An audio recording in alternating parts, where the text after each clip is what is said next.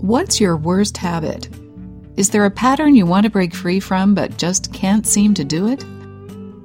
Hi, welcome to Your Great Journey. Each week, we offer you brief tips, techniques, and insights to help you master big change. For more information, please visit yourgreatjourney.com. Your Great Journey is brought to you by audiobook publisher Wetware Media. Wetware Media publishes a wide variety of personal transformation audiobooks available from any major online audiobook retailer. For more information, please visit wetwaremedia.com. That's WETWAREMEDIA.com. No matter what your bad habit is, you do have the power to change it. Today we're sharing an excerpt from psychologist Amy Johnson's audiobook, The Little Book of Big Change, the no willpower approach to breaking any habit. Drawing on a powerful combination of neuroscience and spirituality, this book shows you that you are not your habits, that your habits and addictions are the result of simple brain wiring that you can easily change.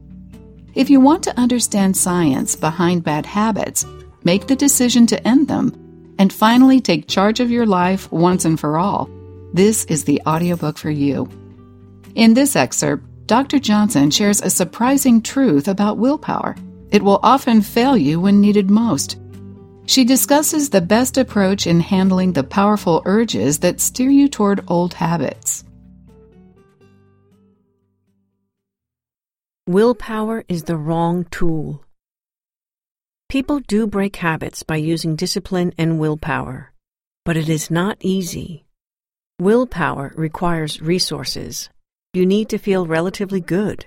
You need energy and focus that you can call on for support. When your energy is depleted, perhaps because you're tired, hungry, sad, or in the middle of an urge, willpower is not always possible. Luckily, there is an easier way. Your habit is alive because you have an urge that feels worthy of action. The more consistently you act on urges, the stronger and more frequent they tend to become. You also become more accustomed to acting on your urges rather than stepping back and letting them fade. The antidote to acting on your urges is seeing the truth about them. Despite the emotional and physical punch they might pack, they are a temporary experience. They are harmless in and of themselves. They don't require action. You can have the experience of an urge and do nothing.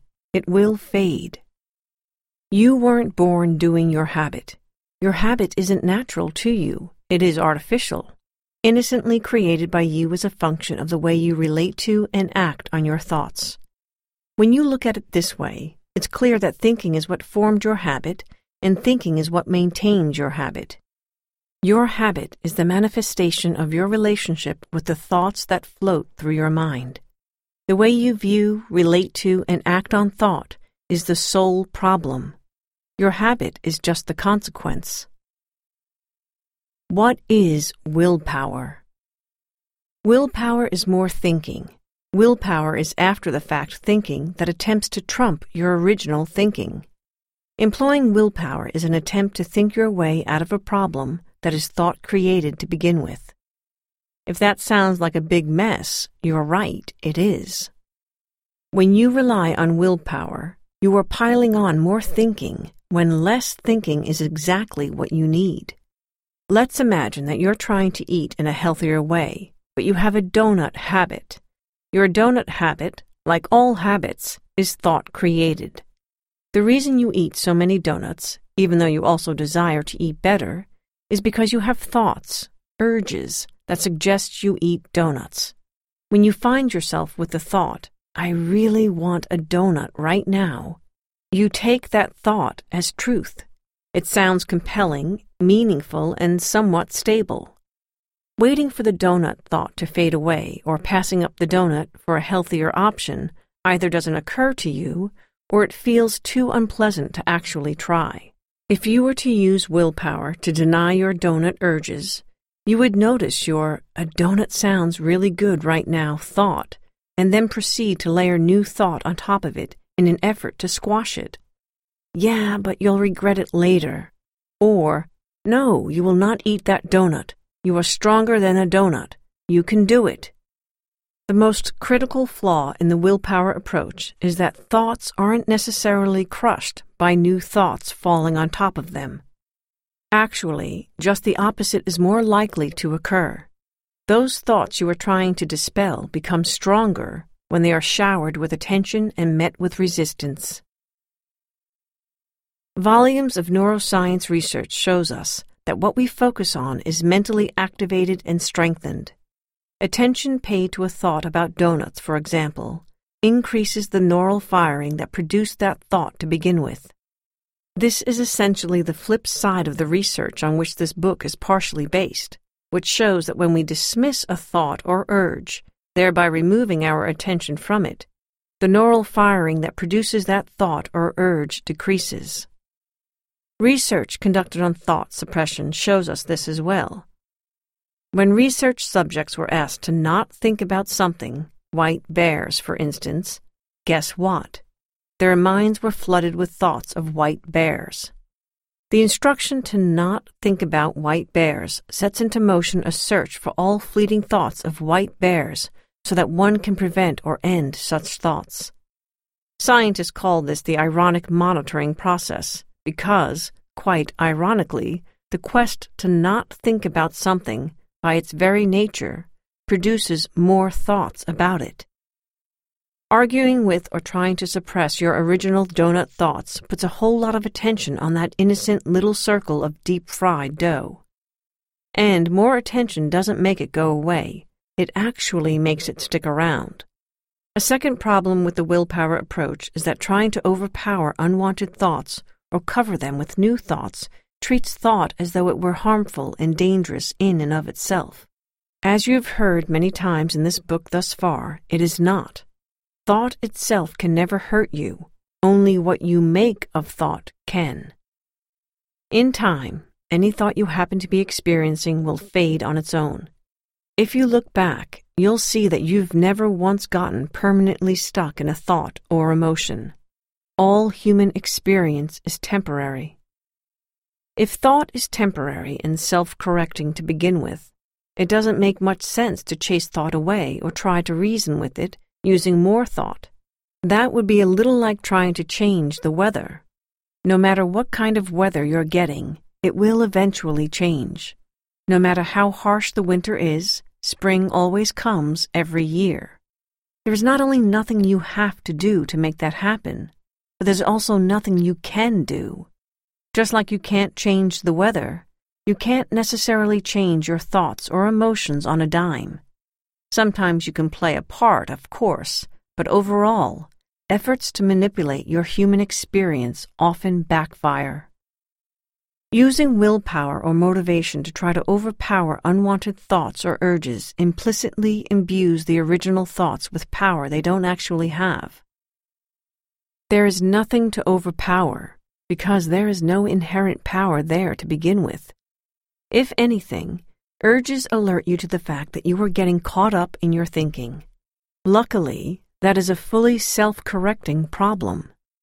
It would be infinitely simpler to begin to see your donut thoughts for what they are, habitual, temporary experience that is not you or yours, and allow that insight to render those thoughts powerless. Robbed of their source of power, they will fade on their own. A third flaw in the willpower approach is that because willpower requires so much energy and focus, your ability to use it is inconsistent. Think about the effort it takes to refocus on a new thought when your mind is hijacked by an urge. Even when it works only in that very moment. You might be able to ignore one particular donut thought, but you've used up a lot of your own mental and emotional energy to do so, and you've showered your donut thoughts with attention in the process. Now you are left mentally and emotionally drained, and you've increased the potential for more thinking about donuts in the future. That doesn't bode well for your ability to use willpower on your next urge. The fact that willpower requires effort means that it will fall short at times. When you are not at your physical, mental, or emotional best, willpower is harder than ever to muster. Those are times when your higher brain, required for willpower, is somewhat compromised and your lower brain is leading the charge. Ironically, when you most need willpower, it is least likely to be available to you. When we're talking about applying a steady stream of willpower and discipline, perhaps the most important question you can ask, even more important than, does it work, is what is it that I ultimately want?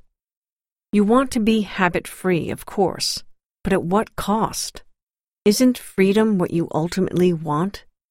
Freedom from the obsession, freedom from urges, freedom to use your mind and body in a way that feels healthy and helpful, and that allows you to enjoy your life to the fullest. Isn't that what you really want? If it is, consider that more fighting isn't the answer. More fighting is not supporting your quest for freedom, because you want freedom from the fight too. Freedom comes from seeing a new truth. Thanks for listening to this excerpt from the audiobook, The Little Book of Big Change, the no willpower approach to breaking any habit. You can purchase the complete audiobook from any major online audiobook retailer. If you'd like more information, please visit yourgreatjourney.com. Please be sure to subscribe to the show so you don't miss an episode. And if you like the show, please rate it and review it. Thanks for listening. See you next week. Your Great Journey is brought to you by audiobook publisher Wetware Media. Wetware Media publishes a wide variety of personal transformation audiobooks available from any major online audiobook retailer. For more information, please visit wetwaremedia.com. That's WETWAREMEDIA.com.